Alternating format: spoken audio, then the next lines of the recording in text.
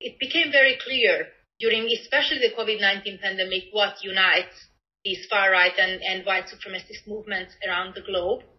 So they weaponized the pandemic in order to recycle old conspiracy theories, such as, for example, the New World Order, global Zionism, and then the Great Replacement.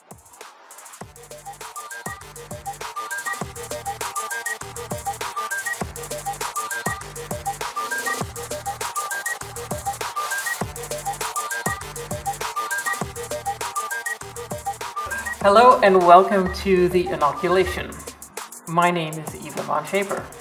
And I am Daiva Repečkaitė. Hi Daiva, what are we going to talk about today? Today we're discussing conspiracies about 15-minute cities. And why is this even part of a conspiracy theory? I know this was your idea and you sent it to me last week. And at first I was a bit confused because it seems like such a wacko topic. A couple of crazies, going out on the street for I don't even know what. So why are we looking at this, Daiva? 15-minute cities seems like a very nice and cozy idea. And I live in a neighborhood in Florence, which is kind of very close to that ideal. So you can find pretty much all you need. A clinic, some doctors, different shops, local and larger chain stores. You can find even a yoga studio, different sporting facilities. You can find a river and go jogging and so on. So basically you're saying the idea of a 15-minute city is cities in which you can find everything that you need within a 15-minute walk, I guess, or is it a 15-minute car ride? Yes, the idea is that you should reach it within a 15-minute walk or bike ride, so you don't have to own any larger vehicle than that. Okay, so actually that seems like something that's quite nice and quite modern. Interestingly, I kind of grew up in a Soviet neighborhood like that, which had kindergartens and schools, and there was never a question of, parents taking us to school by car because we could just walk there, meet our friends. Right, David, this is so interesting. In my imagination, a Soviet neighborhood is like 20 high-rise blocks and basically nothing else. But that's not how you grew up. No, so yes, there were high-rise blocks, but they were also kind of interspersed with green spaces. So we used to go there and play, and especially in winter, cross-country skiing and so on. And the schools were nearby, but obviously this was a kind of residential neighborhood. So there were very few enterprises, or there were no factories. So the adults or the parents would still need to commute somewhere to work. But then all the facilities for the family were within reach and definitely within a walking distance. Mm-hmm. So actually this is also something that is very far away from something that's like an American ideal of a suburb where people just go to sleep. You have maybe 100, 200 like tract houses that look the same, where you actually need a car to go shopping, or the kids need to take a school bus, or they can't go to school by bike. Exactly, and also this is the opposite of what cities like Los Angeles look like, with the strict zoning regulations where you can only have industry in one area of the city, only residential buildings in another area, and so on. Okay, so basically how I live right now, I could walk and go shopping, and there's a lot of smaller shops where I live. My kids can walk to school, so actually more of a European concept than an American one. That's right. The interesting thing is, I think, and I just found this while I was doing some research for the show, is that a lot of big cities are going back and adopting this idea. Like I think Paris or Portland, Oregon, tried to establish neighborhoods or cities based on the 15-minute city rule. So why are we coming back to this now? Do we know? It's a question of being more ecological, having fewer cars in cities, or what is the long-term goal? Is it just quality of living? So yes, exactly. The 15-minute city idea is adopted around the world and by different political ideologies. So the social democratic mayor of Paris, Anne Hidalgo, was famous for proposing this idea, but also the very neoliberal mayor of Vilnius. This idea was gaining traction around in different cities, and then suddenly this year it became a target of conspiracy theorists. And I found out about it when an acquaintance in Malta invited me to a closed Facebook group which was about opposing 15-minute cities. Okay. And I was curious, why would you not like 15-minute cities? Malta is such a small island, but it's just so badly planned that you actually need the car to go to so many places from most parts of the island. So I was very curious to know why people have problems with that idea. Why are we also looking at something that seems like, so a protest against something that seems like such a small niche problem? So you could just, why is this not just a couple of crazy people having a crazy idea and meeting in Facebook groups? Why is this important for what we're doing? Why is this important for looking at how the far right and the far left, how they radicalize and how they use conspiracy theories? It is important because it plugs into all the different kinds of conspiracies. And we began this episode with a quote from Esther Senesh, who researches conspiracy theories, focusing on the far right. And when we talked to her, she mentioned this idea that conspiracy movements unearth these very old New World Order conspiracies and just plug in whatever comes along. So whatever policy comes along. Any policy issue, especially after COVID, when people sort of plugged into these networks, can be taken up and embedded in this conspiracy that every change is being done for the sake of population control. Mm-hmm. And I think this is something that we've also heard again and again, and that I've read about again and again, is that it is actually the character of conspiracy theories is that there are no really new conspiracy theories. They're always being remixed, and it's always like one is always being added to the other. And this is just, and the COVID deniers, this is just one of the newer conspiracy theories that's now being remixed with older conspiracy theories. Exactly. So that group that this acquaintance in Malta showed me, it's still about 1/3 about vaccination. It's not only about cities. So they do mix conspiracy theories. They insert a bit of the familiar for the people, a bit of the new, a bit of the global, a bit of the local, and this is how they spread their conspiracies. So one of the reasons we're looking at this is because it's going to show us how conspiracy theories basically are made, how they're created, and how they're spread. And this is something I think we saw with the Reichsbürger, who were made up of several different German groups, who in the end were trying to overthrow the government. And I think it's very easy to laugh about these people and call them delusional, but this is a danger to our democracy and to democracies around the world. Do you agree? Totally, and it's not only online that these people are organizing.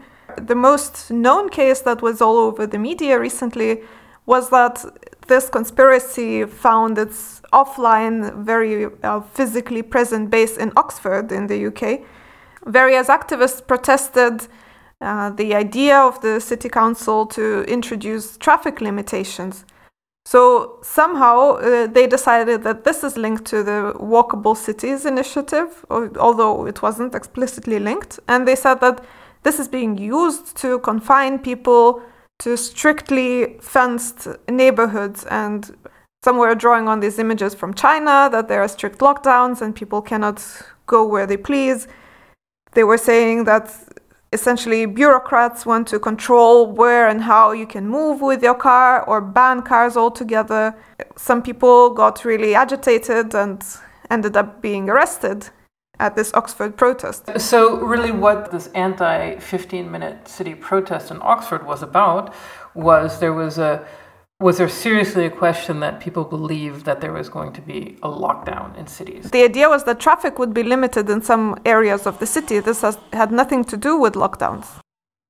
Okay, but this was then taken by a number of groups, including the anti-bike movement, QAnon, to mean that the local government was planning to keep people in their houses, as we've seen in China, maybe in the news, over the past 1 or 2 years. So this is actually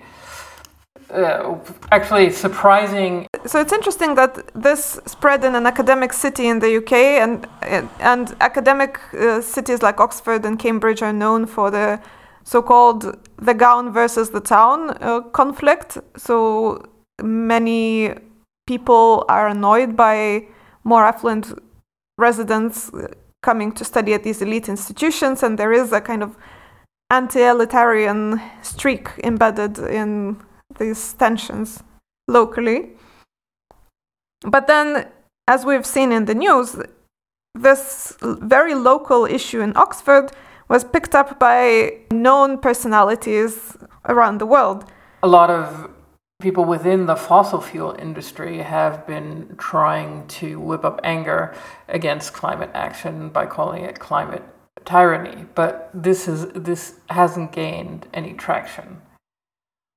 And then this met the idea that there was a series of articles that claim that rebuilding a post-COVID world should be focused on cutting pollution. And so this all moved into a narrative saying that governments wanted to limit freedom in the name of climate action. And then I think the third element was the World Economic Forum's Great Reset initiative. So the Great Reset actually is an economic recovery plan that was drawn up by the World Economic Forum as a response to the COVID-19 pandemic. The aim is to just rebuild from the pandemic in a way that is sustainable and that prioritizes sustainable development. Because there was a lot of criticism that the COVID-19 pandemic made governments slow down their commitments to climate action, and that there was a return of single-use plastic and a lot of bans were rolled back. So reacting to this pressure, I guess, or to the ideas common at the time, the World Economic Forum proposed this idea that we can rebuild the economy in a better shape. And this is also reflected in the European Union's Recovery and Resilience Facility, that the idea is to rebuild, to regain the lost economic development, but also add the green element into it and rebuild in a more sustainable way. Exactly. And this was then the term of a climate lockdown started appearing. And, this was used by right-wing think tanks and climate skeptics. And from there, it just moved down the food chain to more extreme conspiracy communities, including QAnon-affiliated groups, anti-vaxxers. But also, it got pretty mainstream in the UK when a conservative politician raised this point in the British Parliament, calling the 15-minute cities idea, and I quote, an international socialist concept. Okay, and of course we also had Jordan Peterson, who's, psychologist, climate skeptic. He tweeted that the idea that neighborhoods should be walkable is lovely. The idea that idiot tyrannical bureaucrats can decide by fiat where you're allowed to drive is perhaps the worst imaginable perversion of that idea. This is being picked up, and then it comes down to a point that something that's happening online then spills into the real world, which happened in Oxford. And there have also been reports that proponents of the 15-minute city idea have received death threats online. Is there legitimate criticism of the 15-minute city? I think yes, there can be legitimate criticism, and there are many technicalities that can go wrong and impose inconveniences to people, especially who are maybe living outside of livable and walkable city centers because they can't afford otherwise, and they still need to move and come to these central places and park their cars because there's no convenient public transport otherwise. A lot of the upper middle class can afford to live in the city center and cycle or use their e-scooters, but then traffic from the outskirts of the city is much more complicated, and it becomes a class issue that way. And the infrastructure that we were talking about, so clinics, shops, and especially entertainment centers will not appear overnight, so people will need to come to the center. It might happen that the least earning residents will be priced out by these measures. Mm-hmm. So there is legitimate criticism, but in no way are there plans for people to be locked into these 15-minute cities or the government to control their movement. Exactly. It takes a bit of rich imagination to make this link from the idea that you can find a kindergarten and school and all kinds of facilities in your neighborhood to being forced to only stay in this neighborhood. Okay, so basically to wrap it up, the 15-minute theory is a conspiracy theory that was born out of a number of factually incorrect ideas and conspiracies swirling around online, and then it erupted in protests in Oxford. The important thing is to see that this is an example of how conspiracy theories are created online and how then they move into the real world. So the question is not really, we don't want to laugh at these people, we don't want to make fun of them and say, oh, look at how deluded they are, but really, look, this is how these things happen, and if this happens on a much larger scale, this is definitely something that looks like that can destabilize democracies and governments. Yes. And so things that start on TikTok or from Twitter hashtags then turn into death threats against proponents of this idea and eventually turn into electoral issues, electoral matters locally.